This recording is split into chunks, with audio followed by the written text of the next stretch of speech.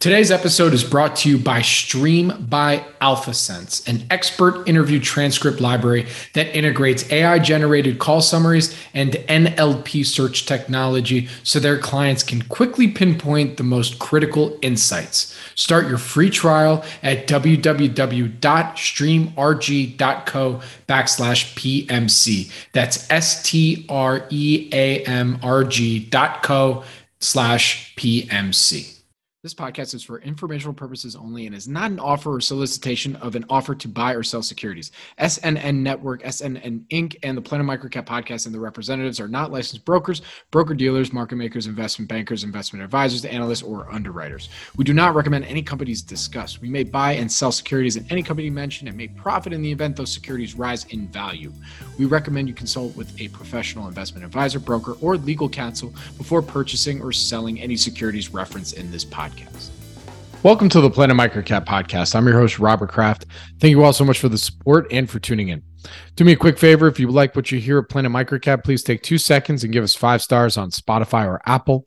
This helps us with the search engines so that more folks can also discover and engage with all things microcaps.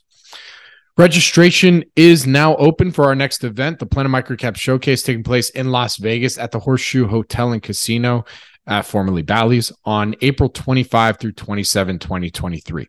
We've actually already announced our initial speakers and sponsors for the conference, which includes a lot of the guests that you've heard on here, including Andrew Walker, who will be moderating 3 live Q&A podcasts with 3 investors pitching their ideas. We'll also have Maj Soueidan from geoinvesting.com, who will be hosting moderated company presentations during his Tier 1 track on day 2, Wednesday, April 26th, as well as Scott Weiss from Semco Capital. On my podcast live, we'll have Matthew Martin, Ryan Irvin, as well as Sam Namiri and Harris Perlman. So we have many more announcements. There's more speakers to put out there, as well as our initial presenting companies, which will be posted, I believe, at the time of this publishing, probably on tomorrow, so on Wednesday, March 8th. So definitely tune in to our website to see that. And to register and attend, please visit www.planetmicrocapshowcase.com. See you in Vegas. My guest on the show today is Patrick Flood, investment analyst for the LATAM Stocks newsletter. Latin America consists of 20 countries and a population of more than 600 million people, and it is one of maybe even the most underfollowed and underinvested regions in the world. Is it geopolitical risk? No doubt there's that, and not diminishing the significance of that risk whatsoever. We actually talk about it at length. But could it also well be that it's really hard to find good information about investments in Latin America, especially in English? That's where Patrick in his newsletter, LATAM Stocks, enters the conversation. He's an expat who's been living in Brazil full-time for the last 10 years. And after starting out working at a boutique asset manager, he moved on to work as an M&A analyst at a family office, then went on to work as a chief gringo. Yes, that's the official job title. Look it up. At one of the largest cryptocurrency exchanges in Latin America. Equity analysis is his first love, and he does the dirty work, a la one of our favorites here, Paul Andreola. Patrick goes through every local Latin American exchange and dives deep into their financial statements. Needless to say, I'm now a fan and really enjoyed my conversation with Patrick covering all things Latin America. Thank you again for tuning in to the Planet Microcap Podcast, and please enjoy my conversation with Patrick Flood. This episode is brought to you by Stream by AlphaSense. You can find them at streamrg.co/PMC. That's streamrg.co/PMC. Stream is an expert interview transcript library that is starting to become an integral part to investors' research process. They have a number of interviews on a wide variety of companies, including TMT, consumers, industrials, real estate, and more. Stream provides over 300 expert interviews per week, and 70% of their experts are found exclusively on Stream. Stream is unlike any other transcript libraries. Stream integrates AI-generated call summaries and NLP search technology so their clients can quickly pinpoint the most critical insights. Stream's community of experts and thought leaders partner with Stream to build their professional brands and expand their industry influence. Right now, there are approximately 8,500 plus call transcripts available. For more information, please visit www.streamrg.co/PMC. That's streamrg.co/PMC. Patrick, thank you so much for joining me today. How you doing, man? It's good to be here. I'm good. How are you? Oh, not too bad. Just excited to learn about all the opportunities available in Latin America. We were talking offline, your expat that relocated to Sao Paulo about 10 years ago. I did my little stint while studying abroad in Argentina. So it's kind of fun we've never really covered the space. And when I get into it a little bit later, my whole exposure to Latin American equities is almost 99.9% natural resources. So I'm excited to kind of dig in a little bit more and learn about everything that Latin America has to offer. But, to start things off, in your newsletter and you really do a good job of kind of setting the stage of like why you do what you do and why you love covering Latin American stocks. Obviously, you love it down there. You now live there, your fiance, the whole bit. But, to give some context, Latin America consists of 20 countries. It's got a population of more than 650 million people. Why is it still one of the most underfollowed and underinvested regions in the world? Yeah, so it definitely is underfollowed, in my opinion. I don't have many English language sources that cover Latin America well. So it's one of the reasons I started, writing up some of my investment research. I think generally, investors everywhere have a home country bias. So they don't invest outside of their home market in general. So Latin America, especially. I think Latin America, the local markets aren't even as well covered by the locals. It's not as deep. And, the investment class in Latin America, generally speaking, isn't investing in equity. So, Brazil has a hyperinflationary past. So they like land, they like real estate, they like short-term fixed income. And that's starting to change. The younger investors are meme stocks caught on here just as much as they did in the US. They like crypto. So you're starting to see them move out the risk curve towards equity, but it's still, not as common as fixed income investing.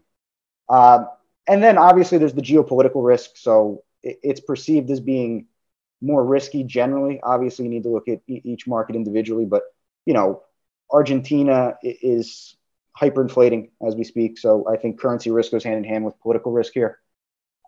Peru just had an attempted coup and, the largest copper mine in the world has been shut down. Brazil just had an election. I think the political risk here is a little overstated, especially by the locals at the moment. And yeah, and then I think there's also just a lack of contact too. You mentioned you went to Buenos Aires, and I meet a lot of people who go to Buenos Aires. Some people come and they'll travel to Carnival in Rio one time in their life, and they'll spend 5 days in Brazil. But, there's not that many people that go and really get to know Ecuador or Costa Rica or Colombia even. Colombia is starting to improve. So there's just a lack of contact, right? And I think a lot of Americans in particular, when they meet Latin Americans, they meet, the ones that move to the US and they work in the service industries, but they don't get to see, the world-class entrepreneurs and managers that are here. So they don't even really think to look at Latin American businesses as investable long-term opportunities.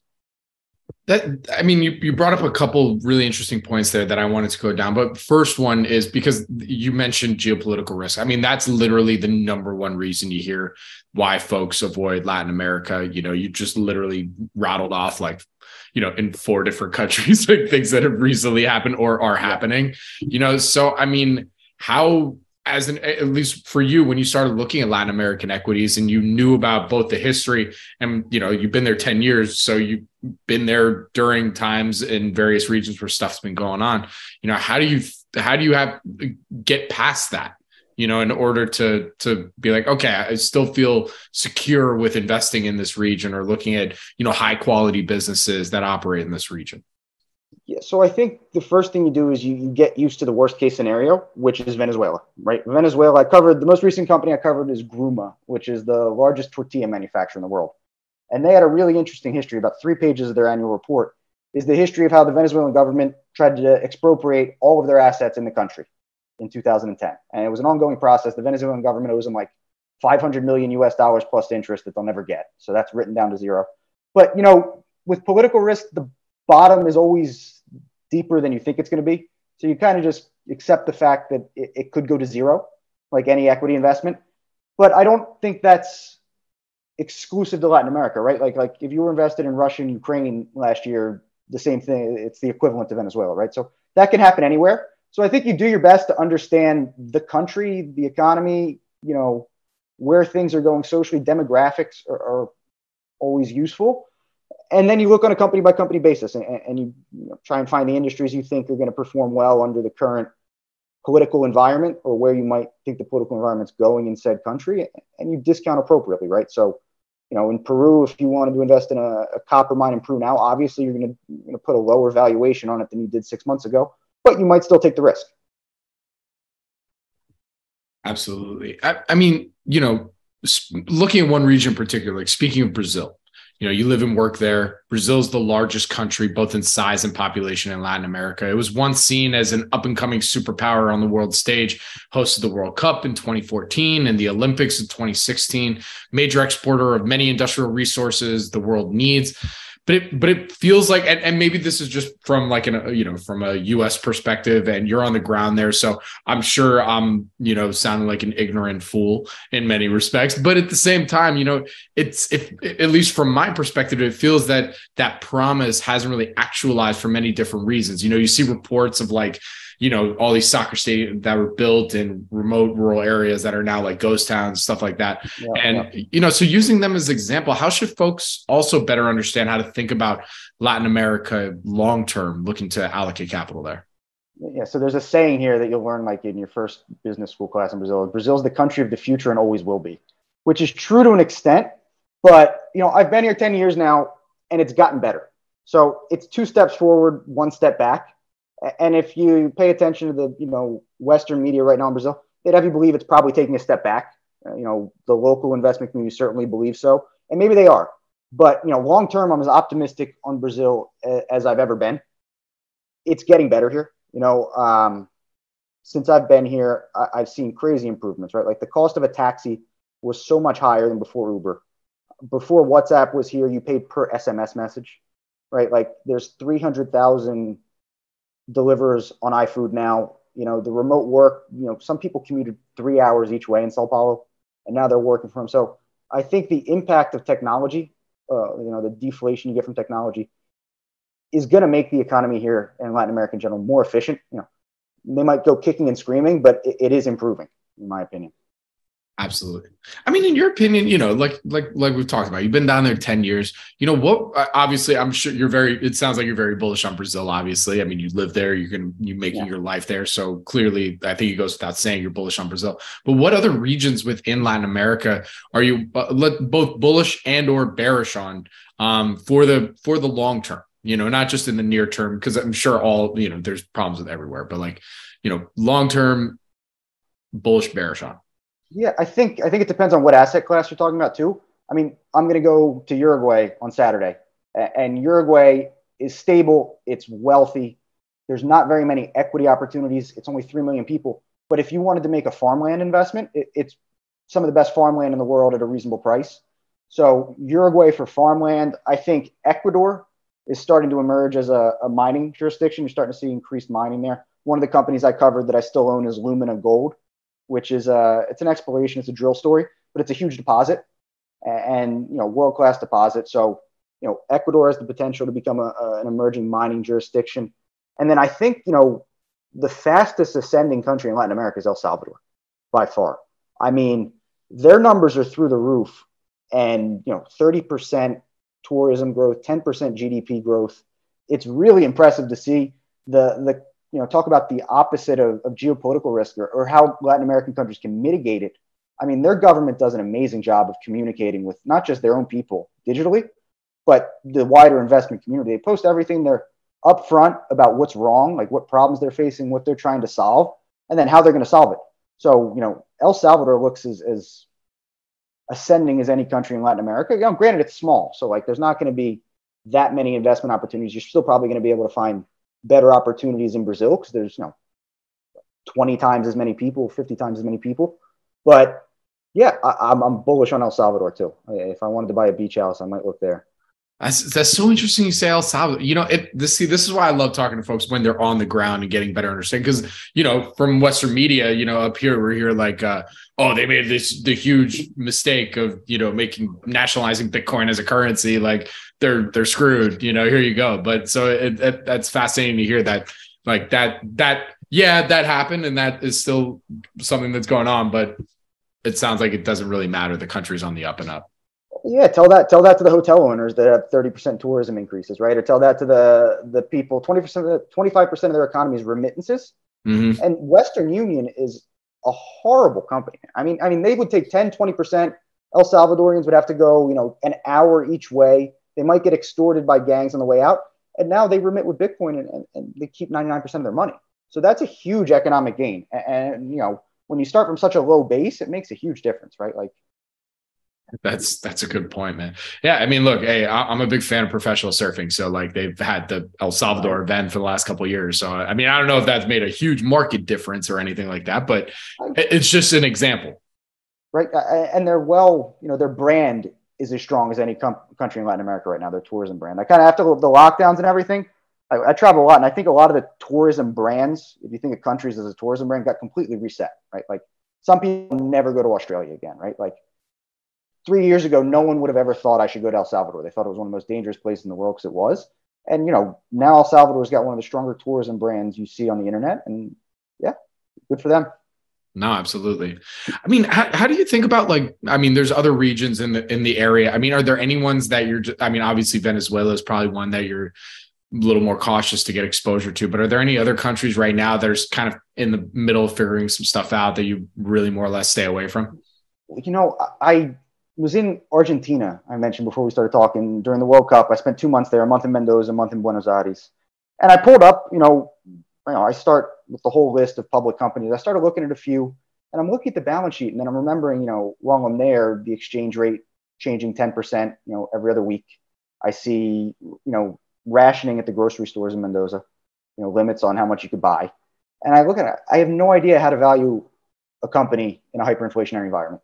So I really, I don't know what to do. I mean, there's some companies too, like I own Fortuna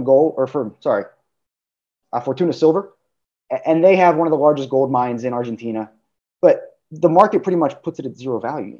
I don't know what to do with Argentinian assets in a hyperinflationary environment. So yeah, some people do. I know people, there's still equity investors.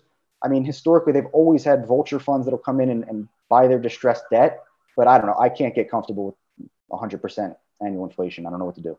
Yeah. No, I'm almost like, back in 2009 when I was there, it was 4-1. I mean, I was having a great time, right? 4-1, the Argentine peso to the dollar. I was, everything was really, really cheap. I mean, now the spread between, it's historic too, because the spread between the official rate, like what the government will give you when you go to the ATM, yeah, and then the rate you get on Florida Street from the Cambio guys, it's like 100%. Like I would get 150 at the ATM, and I'd get over 300 exchanging cash. So it was, I don't know how you plan anything economically. Like, how do you make a CapEx investment that takes, 2 years? How do you do a payback period, or how do you do any of the economic planning that you need to do long term under that environment? It's such like of all the countries down there, like when I was studying down there, it was always Argentina was like the problem. Like they just cannot get their shit together. And it's so hard to understand when you're there too, because like there's smart people, there's good entrepreneurs. Like you're walking down the street and there's these amazing restaurants, and it feels investable while you're there. And then it feels like, wow, this is way better than I expected. I should probably invest here. And then you look at the balance sheet and go, how much, or at what valuation, or what are the returns going to be? And are they going to just expropriate my assets and take? There's just so many question marks that it's hard to put a discount on anything there. I mean, Buenos Aires really is the Paris of South America. Like it's really it's amazing. Beautiful, amazing city, so vibrant, so much just commerce everywhere. The net, everything about it is so amazing. So you're right. That's such a great point, man. I never really put myself in that perspective. I mean, at the time I was partying super hard, but one of the things that's fascinating too, like if you read about the Weimar Republic, when you have hyperinflation, people just spend everything, right? So you can't save. So what do? So in Buenos Aires and Mendoza, you couldn't get a reservation at a nice restaurant. Like lines out the door because, screw it. It's going to be worth 10% less next month. I might as well just go and have a nice bottle of wine and a steak. So it's this really interesting phenomenon where like, it's fun. It's a great place to vacation. It's good value. There's amazing restaurants. The restaurants are packed, but long term, what do? I don't know. So that's one I just, go back and travel, and it's amazing. I love the place. I love the people, but I don't know. I can't pull the trigger on an investment there. Yeah, fair enough. You've already mentioned a couple of names of some companies that you have exposure to. By the way, real quick, Gruma, are you shareholder? I'm assuming you are. No, Gruma I don't own. Gruma don't own. Oh, okay, good. All right. I'm glad. And I always make sure in the newsletter to put it in bold with stars if I own it or I don't own it. Very good. All right, cool. Yeah. So like I said at the very top, most of my exposure to publicly traded companies operating in Latin America, at least in microcaps, I've been literally 99.9% via the mining and natural resources industry. In your newsletter, LATAM Stocks, you offer up various investment ideas that you find interesting. And as you say, and I quote here, this is from your about section, that the newsletter will filter through the noise and present readers only the most interesting and compelling companies in the region, end quote.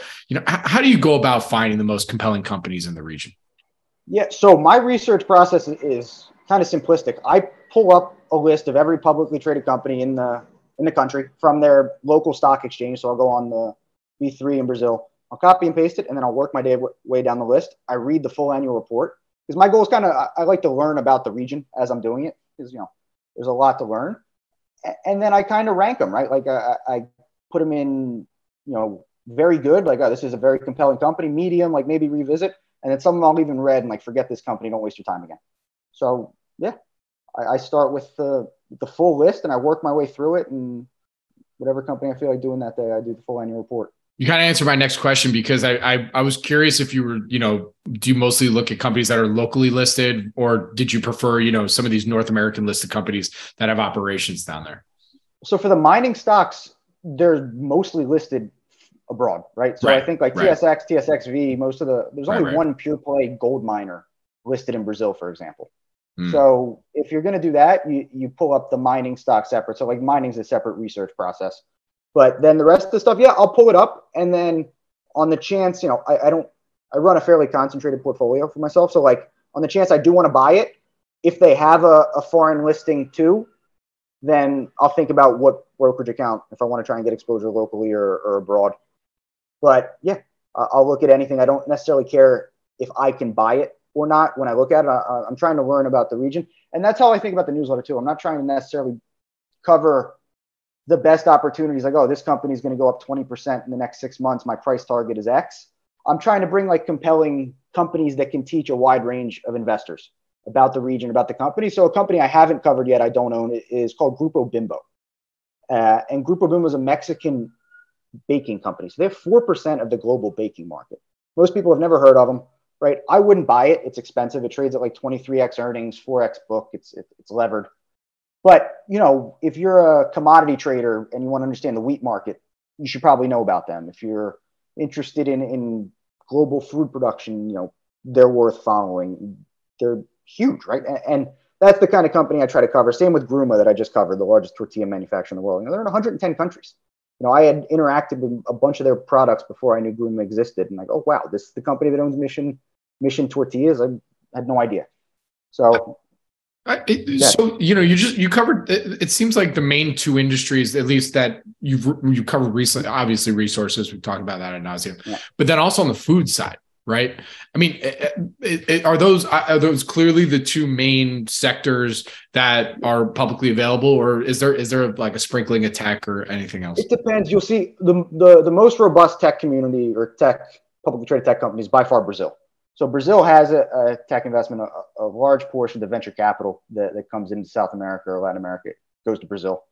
So there's plenty of tech companies to look for, but I think, the most compelling that I can understand the best, I always look for companies I can understand, and like tech's a little harder. So it makes sense, right? They're so resource rich here. They produce so many hard and soft commodities that it makes sense that some of the best companies, the most compelling companies here are going to be value-added companies that make bread or tortillas or coffee. It makes sense that would be the bias. For sure. So what's some of your, when you are looking to potentially add it to your portfolio, or, what are some of your criteria when you're digging deep into some of these names? Yeah. So the first is, like I mentioned, the business that I can understand. So one of the things you'll see a lot of in Latin America is these big conglomerates that have a bunch of businesses that don't go together. So you'll see like a car parts manufacturer that also owns like a large fruit farm and a copper mine. And I look at those and I go, maybe these are all three great businesses, but it's so complex to unpack that I kind of, especially when you're thinking about the geopolitical risk, like what's the geopolitical risk of the mining industry is hard enough, but mining industry plus manufacturing plus another industry, it's just much harder to discount. The risk compounds a little bit. And then, like we mentioned too, a country that's stable enough to be investable in terms of geopolitics or the currency. So Argentina, it's not that volatile politically, but the currency's terrible, right? So like I could get around the geopolitical risk in Argentina, but I can't do anything because of the currency.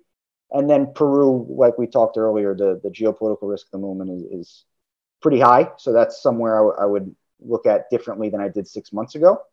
And then if the country is investable, like decide what markets I'm going to look at before I spend my time. And then if the country looks investable, I look for industries that aren't necessarily going to change as the geopolitics changes. So maybe the best example I could give you would be like an opposite of what I look for, which would be like Petrobras in Brazil. Petrobras in Brazil, every time there's a new government, the first thing they do is they just start messing around with Petrobras. They change the directors, they change the policies, the dividends like this, the gas prices is going to change. And I have no idea, like I'm not an oil investor to begin with, but like just generally as a principle, like there's certain industries or certain companies where you see where they just come in and politics clearly affect the business constantly.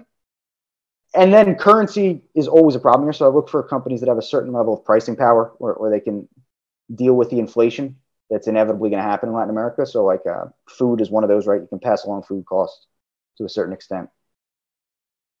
Got it. Yeah, that's really helpful. I mean, look, this is a microcap podcast. I'm a big fan of, talking with management down here. For you as part of your process, are you big on talking with management, or are some of these smaller companies out there, is management accessible? Love to hear your thoughts there. I generally don't. I generally can make a decision based on the financial disclosures and my understanding of the markets. And then, so for example, I run a concentrated portfolio. We can talk about my largest position that I own right now. It's called International Meal Company. Meal 3 is the ticker. It's only listed in Brazil. And their management, for example, has done a really good job of communicating their strategy. I know what they're going to do. You look at the last 2 years since they've been there and they've executed. So I don't feel the need to talk to them because I can see by the results that what they've said they're going to do, they're doing. So, yeah, but we can go deeper into Meal 3 if you want. I love the company. No, absolutely. I mean, yeah, give us the full pitch, because I think that'll also give some folks, like a good quality example of, sure, how to look at the region. So they have 560 restaurants in total throughout Latin America. It was founded originally by the private equity company Advent International, and Advent exited completely in 2019. But it was this weird mix of all throughout Latin America. So they had like 8 restaurants they just sold in Panama, like Hardee's Burgers. They have a catering business that does airport catering. They have Margaritaville, which is an American company. So this weird mix. And they ended up over leveraged. So new management came in about 2 years ago, and their strategy was to focus on their core brands and then sell off the rest. So it's a turnaround story. They're going to focus on Margaritaville, which is like, I don't know, it's Jimmy Buffett branded restaurants in the US. There's like 26 of them. I don't know if you've ever been to one. They play the same. I think I've been to one at an airport at some point. Yeah.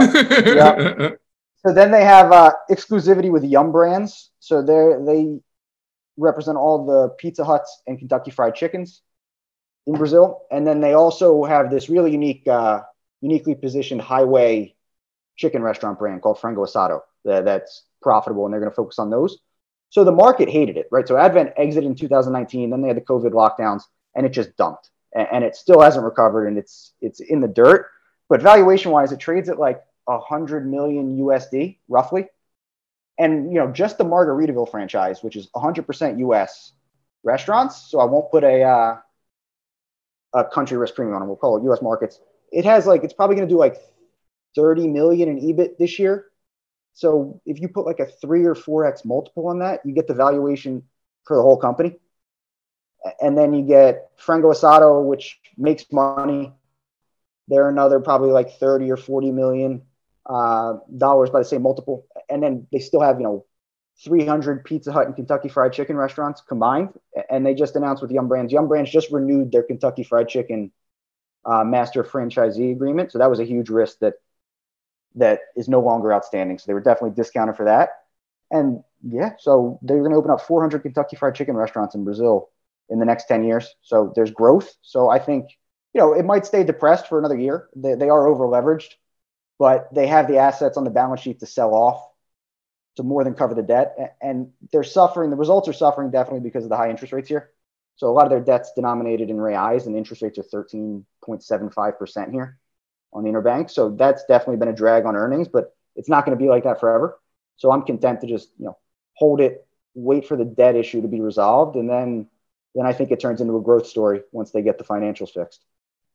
Very good. And Patrick, just real quick, just, from compliance purposes, I believe you said it at the top there. I own it. Yeah. It's your largest. I think you said it's your largest. It's my largest stock position. Yeah, by far. Right, cool. All right, man. I mean, look, we've covered a lot here, and you're definitely, I would love to have you back on to talk, specific regions as things come up and as things change. I really I so enjoyed our conversation here and everything, and learning everything about, the opportunities in Latin America, but to close this out here, my last question for you is what do you think has to change in order for more folks to start allocating investment resources to gain exposure to Latin America? Yeah. So I think you look at it on a country by country basis, right? So I think we talked about El Salvador. El Salvador is going to have higher foreign direct investment numbers next year than they had this year, right? They're on a growth trajectory. So I think, stability. I think the best thing a country can do is stability. That being said, I think there's always going to be inflow outflow problems here because they are very commodity rich. So the commodity cycle is always going to affect foreign investment here. And then generally speaking, I think it's like education too. So as the world gets wealthier, you're going to see a more absolute number of investors start to look to Latin America, maybe not on a percentage basis, but yeah, the more information that's out there, the more accessible that information is about the good companies that are here. I think, more institutional and retail investors will start to look at it because, like the company I covered, Bloom, I don't own it, but it's a very investable business, right? Like maybe I don't like the multiple, but a family office might be very content to pay that and hold it for 15 years. So I think there's plenty of opportunities here if you're willing to pick through them and, adjust your perspective on the geopolitical risk and weather the storm. Very good. Well, Patrick, with that, man, thank you so much for joining me. Where can our audience go and find more information to follow you on social media as well as subscribe to your newsletter? Yeah, so I'm on Twitter at LATAM Stocks, LATAM Stocks. I use LinkedIn, so you can find me, Patrick Flood, on LinkedIn. And then the newsletter is latamstocks.substack.com. Patrick, thank you so much again for joining me. Really do appreciate it. Good luck, stay safe, and I'm really pumped for our next update. This was a blast. I hope to talk to you again soon. Absolutely.